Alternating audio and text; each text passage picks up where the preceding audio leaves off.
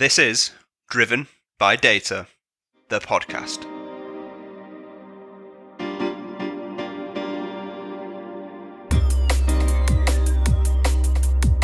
Welcome back to another season of Driven by Data, the podcast, powered by Ambition Group and hosted by me, Kyle Winterbottom.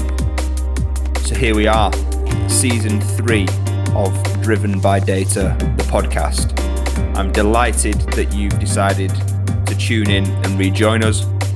We've got some absolutely fantastic content coming your way. So all that's left to say is sit back, relax, and enjoy this episode.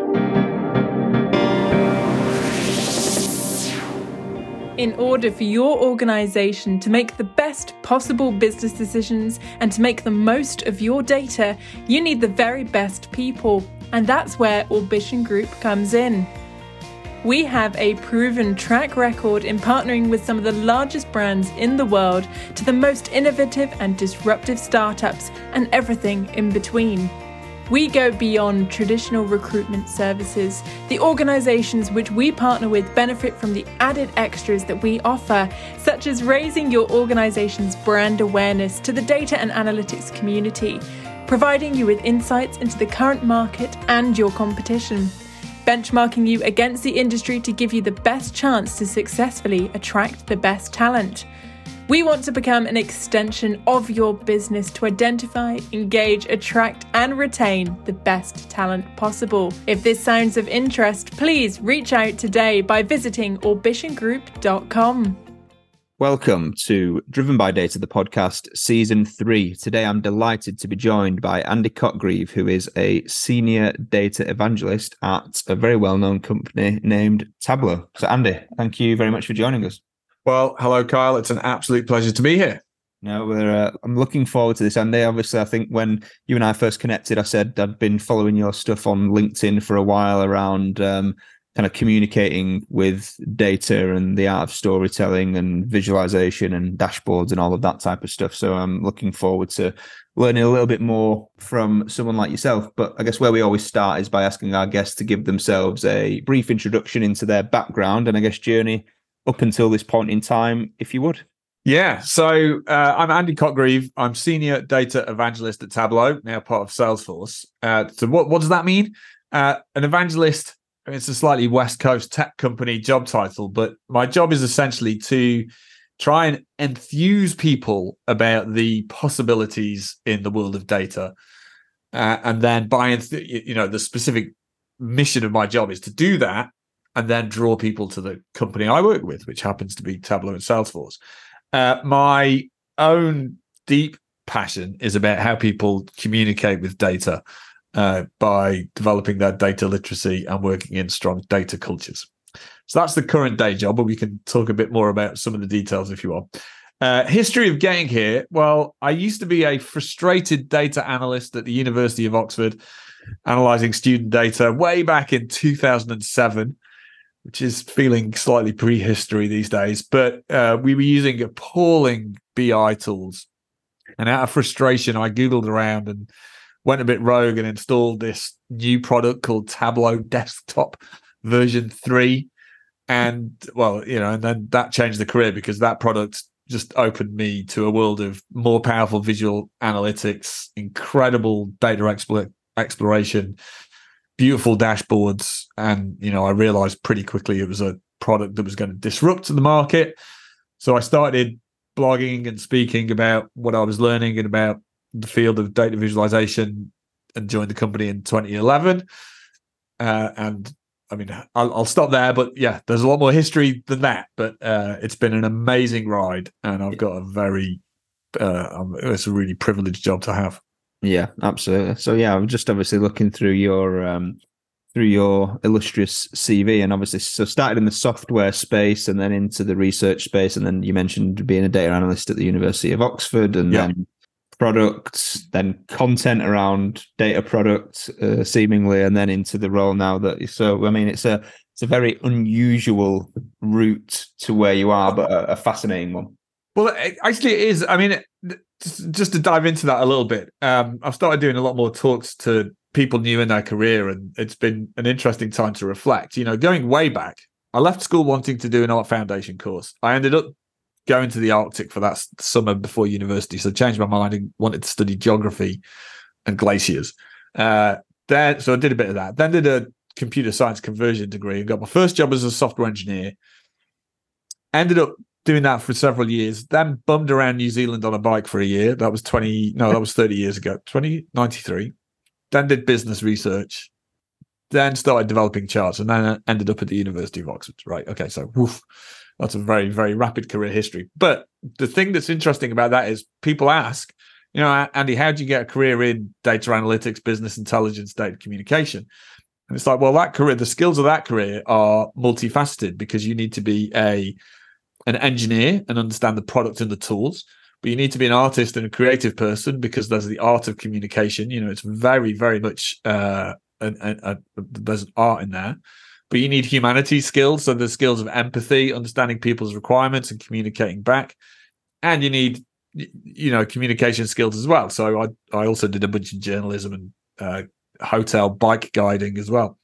And so accidentally, my career history gave me the skills to be a data analyst, and then develop into evangelism. But it is an important lesson. I've found that successful data analysts actually have quite a diverse skill set, and people from humanities backgrounds often excel in this field.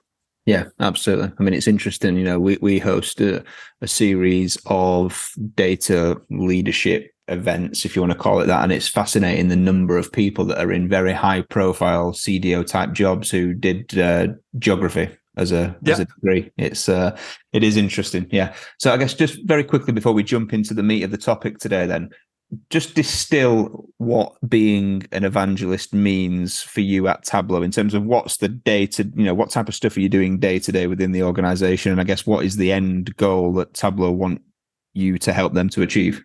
Yeah, that's a great question. So the day-to-day is I generate content that inspires audiences, be they at events, be they viewers of social media or blogs or LinkedIn, or customer, or I would actually go to customer events and speak to customers. And that the type of content that is it might be sort of thought leadership keynotes. It might be showing off the Tableau product itself. It might be hosting IronViz, which is a big data viz competition we do at Tableau. Big, massive 6,000 people attended the last one live. I also host Chart Chat, which is a monthly video series where me and my some co-hosts we geek out about data visualizations we see in the wild each month.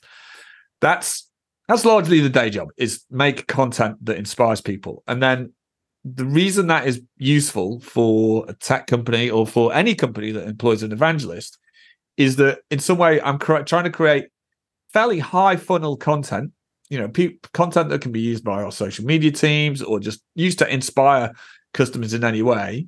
And then once they're inspired, going, oh, that stuff by that evangelist, that got me thinking about data culture and data communication. And then what I'm also doing is kind of signposting them towards the platform I work for, which is Tableau. So it's about inspiring content from an authentic, passionate professional who's got a semi-independent track record, but I tie myself to the power of Tableau because I do think it's the best product on the market still. Yeah, nice, perfect. No, thanks for that. Interesting. Fascinating there. You've used kind of communication and culture a couple of occasions together within the same realm. So I guess jumping into it then, obviously, I think I find this fascinating because I think what we have realized and have probably proven over the last few years particularly is that not every person in the data analytics space needs to be super technical Python ML wizard, yep. Right? And I hate using the term, but the softer skills in quotation marks, like communication and storytelling and influencing and all of that type of stuff have definitely found more of a place within data and analytics teams more generally. Yeah. However, from conversations I have on this podcast and at the events and in the day job, etc., I often hear about the importance of communication, but it's always said very flippantly, like, communication's key, communication's important, and absolutely it is.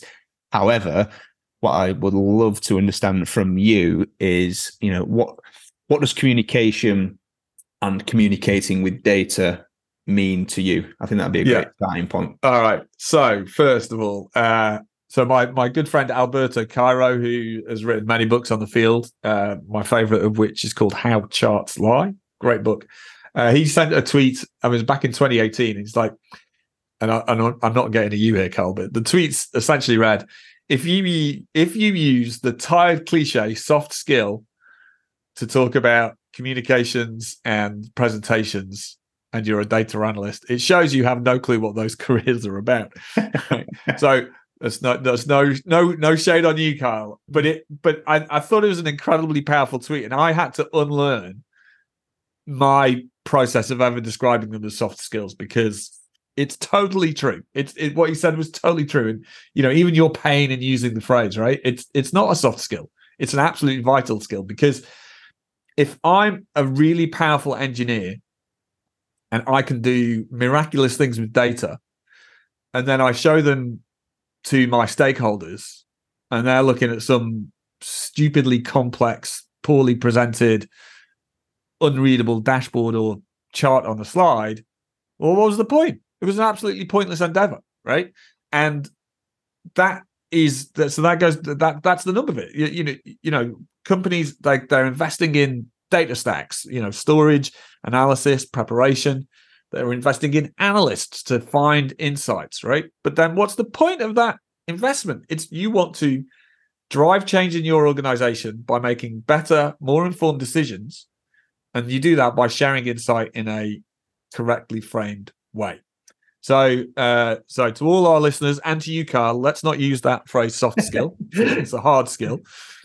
There you go. So I'll stop. Look, completely with you here. That's why I always, and it's I don't know why I do it, because no one can see me doing the quotation marks on the on an audio podcast, but absolutely with you. All of that, those, again, soft skills are the hardest to master and the ones that actually make the difference, in my opinion. I think we've proven that time and time again. What's the relationship then here between written or presented communication with data versus the articulation of spoken words around that? I presume there's an intersection here. I've thought about that somewhat. I'll quote another friend, Kim Reese. She found that she's based in she's now in Washington, but she was based in Portland, Oregon, and used to run a data viz consultancy called Periscopic. And she said a quote that one of the quotes that really inspired my career, or a big pivot in my career about 9 years ago. She was like, data visualization is a language, a means to convey an opinion or an argument.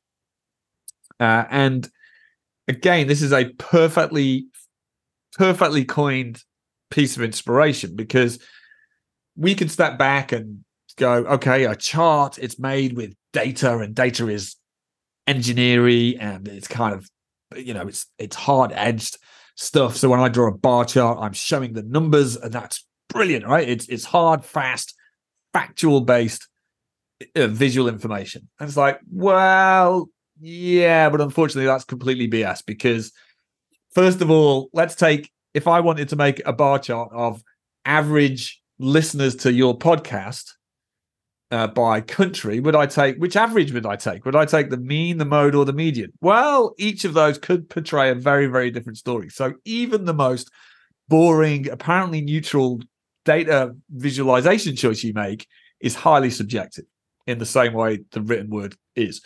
Secondly, and we can't really show this in a podcast, but we can share links. I can share links with people. It is so easy to frame a chart design using font or color or notation to take literally the same chart and convey completely different stories, right? You don't even need to change the data. I can control how you do this, and that's based on all the psychological research from Tversky and Kahneman about framing and things like that, and you can do that. So data visualization, I always say, think about a newspaper. Do you remember those?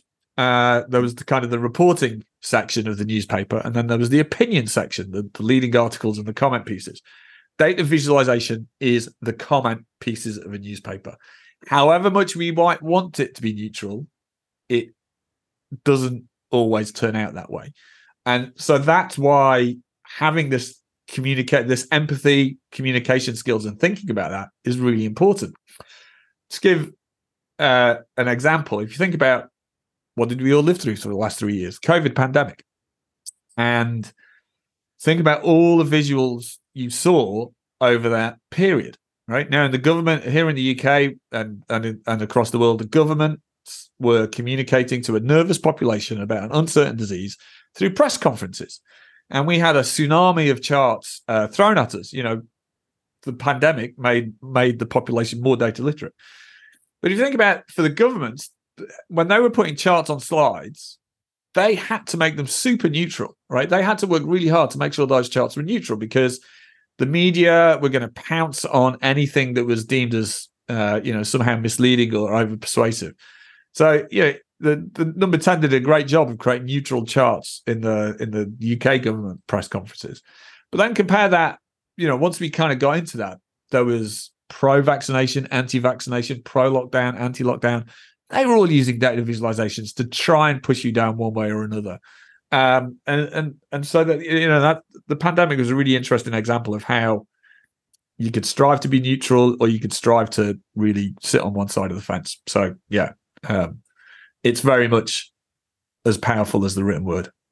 Interesting. No, that's absolutely fascinating.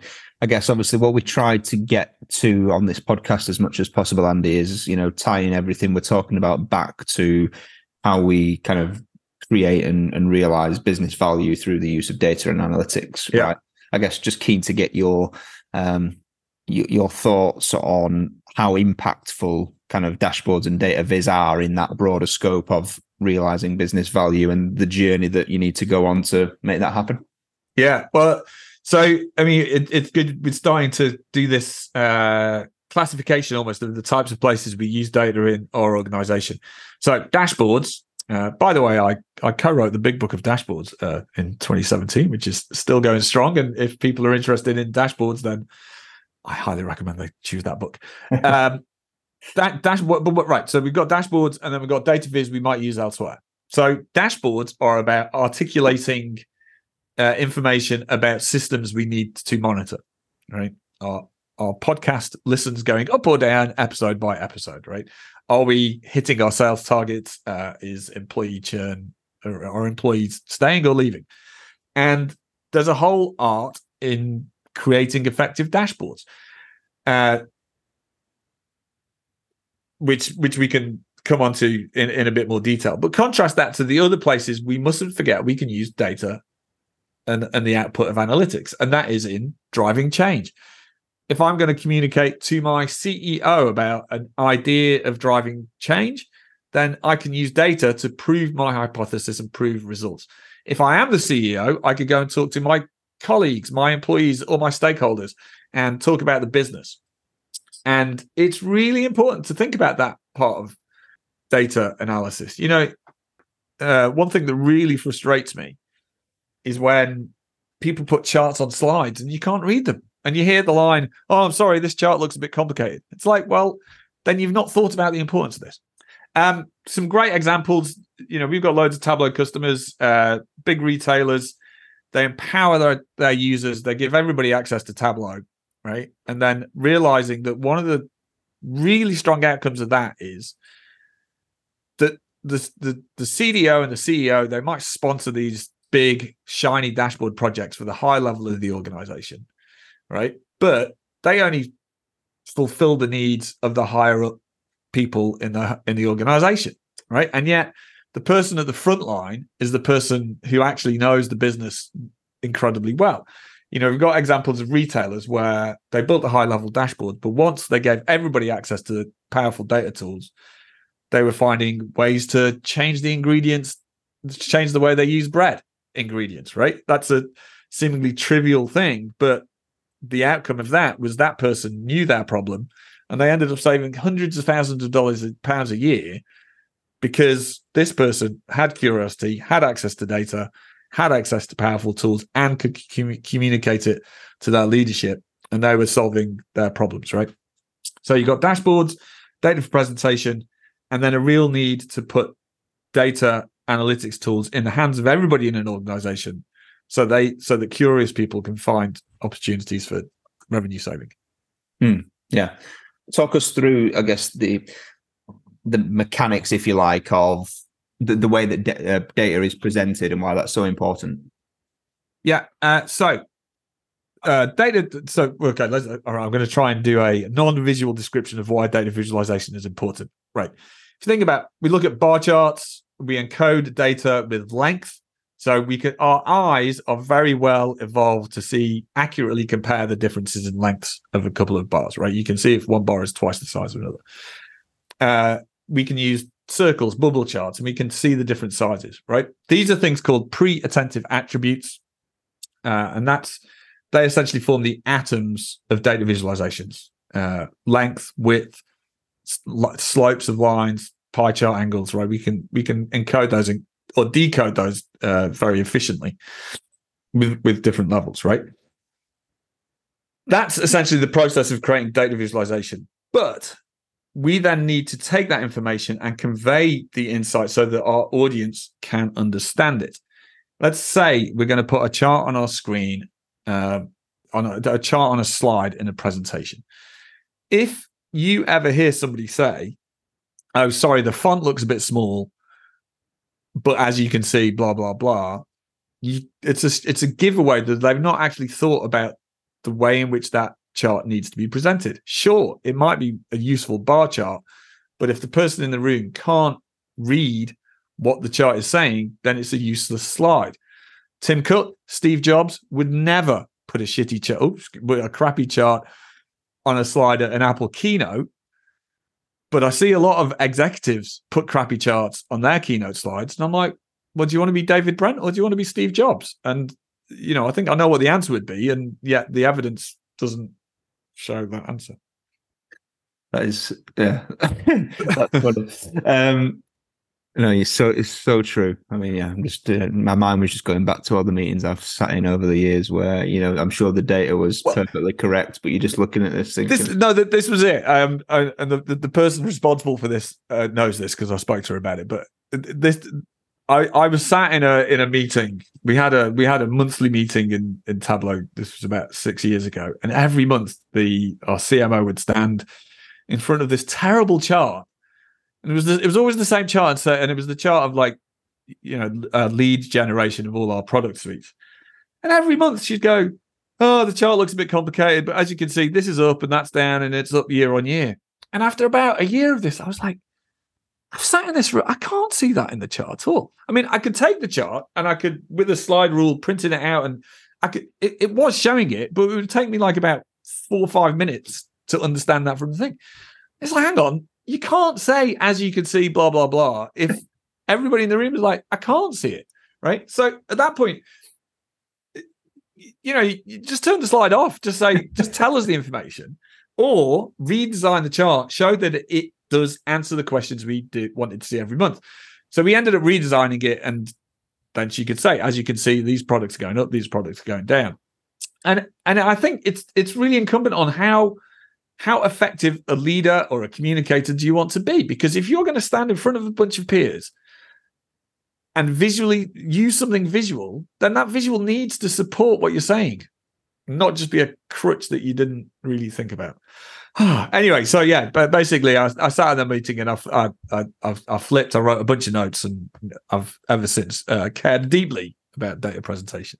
Yeah, 100%. So go on then, give us some practical tips about kind of what good looks like. And I guess this is going to be, this intrigues me because I guess, often data teams are trying to present very complex problems into simple, effective visualizations, right? So that they can kind of complement that with verbal communication and, back to the, and as you can see, type of moment, right? So what does good look like? Is there any practical tips around things to consider then when you're putting together a viz? for that? Yeah, I'll give you four tips. But it is funny. I have gone and done sort of keynote presentations at whole, conference days, and sometimes if I'm the opening presenter, everyone then follows going, "Oh, Andy's going to be judging my slides." I'm like, yeah, sorry, I am, but hopefully we'll improve the next time. Okay, 4 tips. First of all, if you're so I'm going to talk specifically about when you're using charts to present data in a room or on a Zoom or in a keynote or wherever. First of all, think about how long the chart is going to be on a screen for. Seth Godin, leading marketer, once said, a chart can only be successful if it can be understood in under 2 seconds. I actually totally disagree with him. You can show incredibly complicated charts and really, really deep, detailed data displays on a presentation if you take the time to explain it. Anybody who's seen Hans Rosling do his data talks, his TED talk from 2006, he showed an incredibly complicated animated scatter plot with multiple dimensions of color and size and all sorts of stuff going on. But he spent 2.5 minutes explaining what the chart was. And then when he animated it, we all understood it. If he'd have just gone, "Oh, here's my complicated chart, and as you can see, China's doing better than Russia," we'd be like, "What? Don't get it." Right? So you can think about the time on screen. You can build charts that can be understood in seconds, or if it's a complicated chart, you need to tell the users what they're looking at, and so they can understand the insights. Secondly, the power of formatting is really important. A wise man once told me, the smallest font on your slide should be the age of the oldest person in the room. All right. Now, it takes a moment to parse that. The smallest font should be the age of the oldest person in your room. When I was told that, I was about 21, and I just blithely ignored it. I was like, yeah, whatever, old man. And now I'm 51, and I'm like, oh, yeah. Because guess what? Your eyes get worse. And guess who's the older people in the room? Your CXOs are over 40, over 50, and they can't read your slide. So fonts need to be readable. Not every single character needs to be readable. The title needs to be huge font, 50, 60 point font, and then just make sure the insights that you want to convey are conveyed in a big enough font that is readable. Again, everybody listening, and Kyle, next time you're in a presentation with a chart and you're like, I can't read that font. I can't read it. Hang on, that's not right. Same is true of color. You can use color to draw attention to the bits of the visualization you want. Don't just make everything a pretty rainbow. Use color. Just make everything gray apart from the one thing you want people to see, and make that red or something like that. Final thing is a really good way of grasping the importance of this is the next time you're in a big meeting room or in a keynote room, take your smartphone and hold it up in front of you so that the big screen is behind the phone. And what you will almost always see is that the smartphone in front of you actually takes up more of the visual space in front of you than the big screen does in the background, right? And this is a big mistake for any presenter, whether they're doing data or any presentation. Is like, oh, I'm in a keynote room, or I'm in the meeting room with a 130-inch TV. It's like, yeah, it's physically a big space, but the person at the back of the room, it's not a big screen, right? It's smaller than their smartphone in terms of their visual span. So just take that on board and realize, oh yeah, it's got to be something that could be readable if it was on a smartphone. So there you go. There's some tips.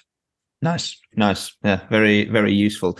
I'll take this back then to who should care about this stuff. And you touched upon something earlier which intrigued me, and I want to kind of take us back there, because I guess what you often find is many data leaders will be sat in meetings with their CXOs and often presenting data in a way that is often to do, reporting, let's say sales performance or whatever the case may be. But you made a very good point around how data and visualizations can be used to basically prove or support an argument or a point that they're trying to make. I guess in your perspective, how how do you see that play out? Do you see many data leaders out there kind of using data visualizations to communicate, to try and, get buy-in and all of the adoption and all of that type of stuff? Or is it more just the usual, here's the report of last month's sales figures and, this was good and this was bad and so on and so forth? This is a complicated one. I think anybody who's in, I see this in sales or anything that has a cyclical, repetitive nature, right? In sales, it's like, okay, we're driving towards the end of the quarter, and then we start again, and then we start again, and then we're driving towards the year and the end of year, and then we start again. So in some ways, you are always looking at the same data, and you're always looking in sales at a line that's kind of going up, and is it going up fast enough or not fast enough this quarter? And the challenge is, it's really hard to make that compelling every single month, because essentially it's always doing the same thing. But what you care about, so what you offer, what we saw in sales an awful lot, certainly in Tableau, is we'd see the entire sales dashboard, and the bit that was interesting is a tiny little segment of the screen, right? If I'm looking at my dashboard tracking sales, then I'm going to be looking at that on my own laptop screen, and I want the biggest context of all the background of the sales data, right? So it worked, that complicated display with a lot of information works as a monitoring dashboard. If I copy and paste that dashboard into a presentation slide, then I'm pasting a really deeply contextual thing where the only context is actually the gap between current sales and projected and target sales, which might fit, right at the end of one line chart in the top right of the screen. It's like, well, why not make that the chart? Make the chart that fits the insight you're trying to show. The benefit of doing that is A, the chart is more relevant. B, it's more impactful. And it's just less boring, right? If I'm sat in the same meeting every single month, I get bored of these charts. And I was trying to get here to one of the leaders who I think I've worked for that did this in the most inspiring way was guy James Ilowa. He ran Tableau in Europe for many years and has now retired. But he worked with an analyst, and every month he'd come to the presentation, come to do his monthly sales with a completely different chart. I mean, it was hard work, right? But every month he realized that if he showed an interesting chart every month and presented it correctly and explained the insights, it was really compelling. It was absolutely, so we were like, it was just really compelling. I don't feel like I've given a concise piece of advice there, because I think the answer is really complicated. No. It makes perfect sense. I think what I was trying to get to is there maybe a misconception here that data visualization is just for analysts that create dashboards, right? Whereas actually it should be used as well by data leaders, and it should be used at all levels of the organization. Well, absolutely. I mean, to turn the tables, Carl. I mean, how do you use data in your organization? What kind of thing are you trying to track? Yeah, all kinds of different things. So anything from sales performance through to conversion from CVs submitted to interviews, through to usage of tools internally, so obviously financials.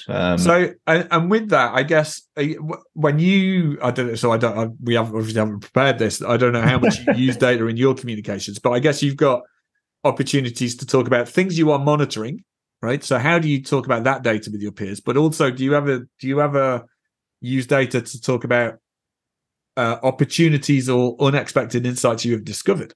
I don't know.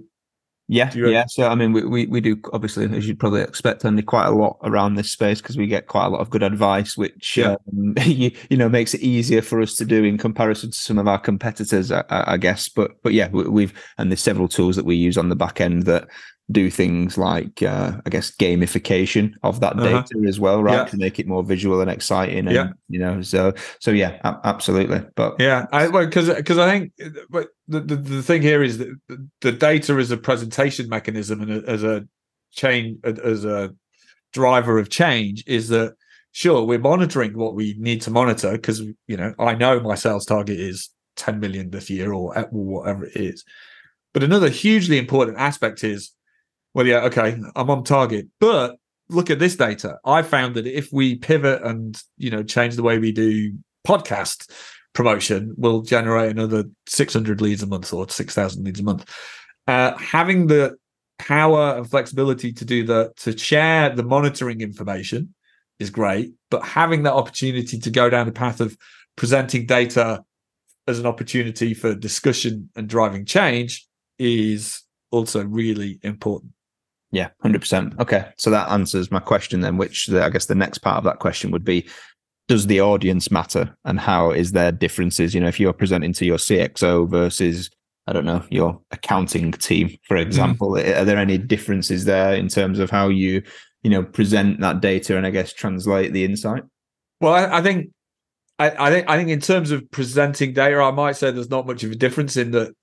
You've got to design your visual, your data-driven insights in such a way that audience can understand them in the time it is on the screen for. The actual content of the insights might change, right? The CEO cares about business level strategic goals, and the further down the hierarchy you go, it becomes slightly more tactical kind of insights you're wanting to show. And in fact, actually, that's something that I noticed something a few years ago, and I've started noticing a lot now as we speak to customers who are on their sort of data culture journey. At the start, companies that are slightly less data mature really care about building. It's like, we need to do BI, we need to do analytics because we need our high level dashboard, right? So they go ahead and they build their sales monitoring dashboard for the chief revenue officer and the CEO, and they go, "Hey, we've done it. We've done business intelligence, and everybody used this dashboard."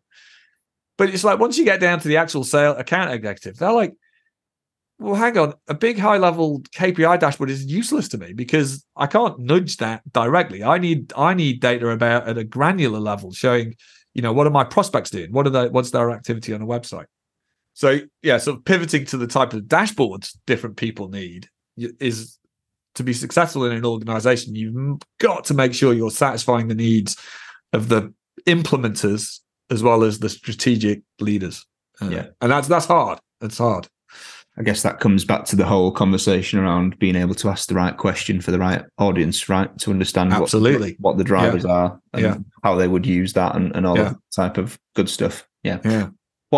What's the link here in your opinion then? Because obviously we hear often, Gartner famously said, and it's stuck ever since, and we've been saying the same thing for however many years it's been since they said it, but 85% of data analytics projects are not adding the value that we are expecting them to add.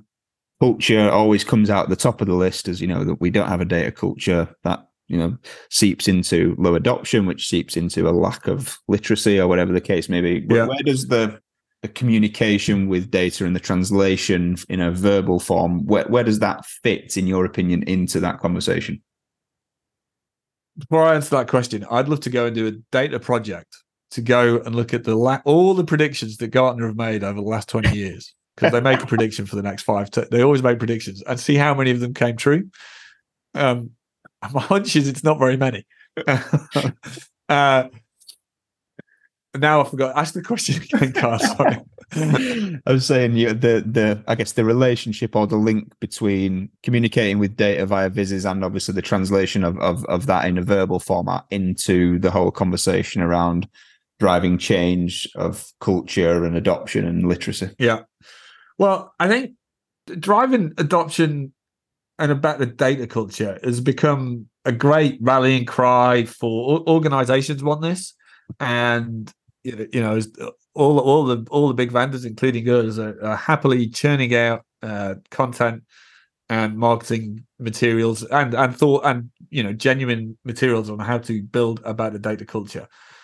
The challenge is it's really hard, and it to some extent it comes right back to what we said right at the start with soft skills. Right, I as a leader can quite easily look at a budget spreadsheet and go, okay, we're going to pay X thousand pounds on licenses, and then we can spend X thousand pounds on training in how to use the product, and then all the other sundry infrastructure costs about supporting business.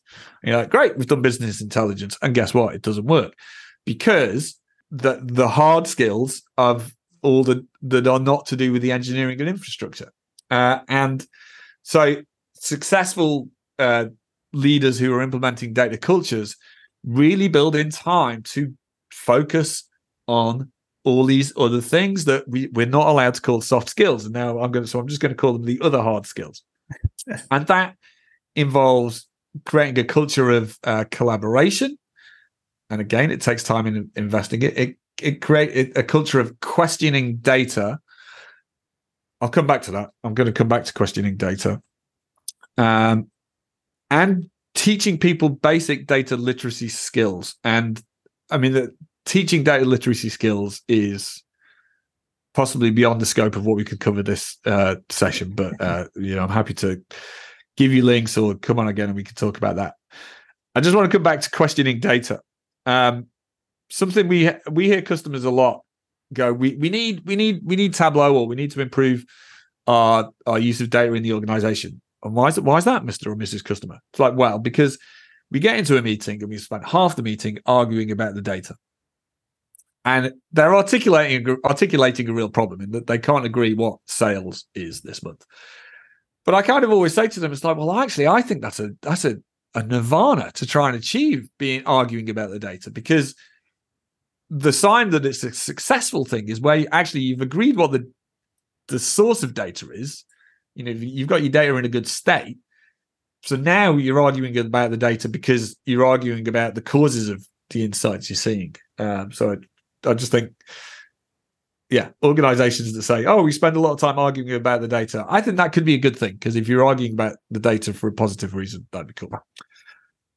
Yeah, makes perfect sense. You touched upon there, obviously, the literacy piece. And again, we definitely don't have time to jump into that, but we hear a lot now about self-serve and data democratization and all of this stuff, which I guess in theory gives a lot of people the ability to access this data and be creating their own visualizations. How do you put some guardrails around that as a kind of data leader or data team to, if that's happening, helping them to do it right or better, or because I imagine that must be a problem.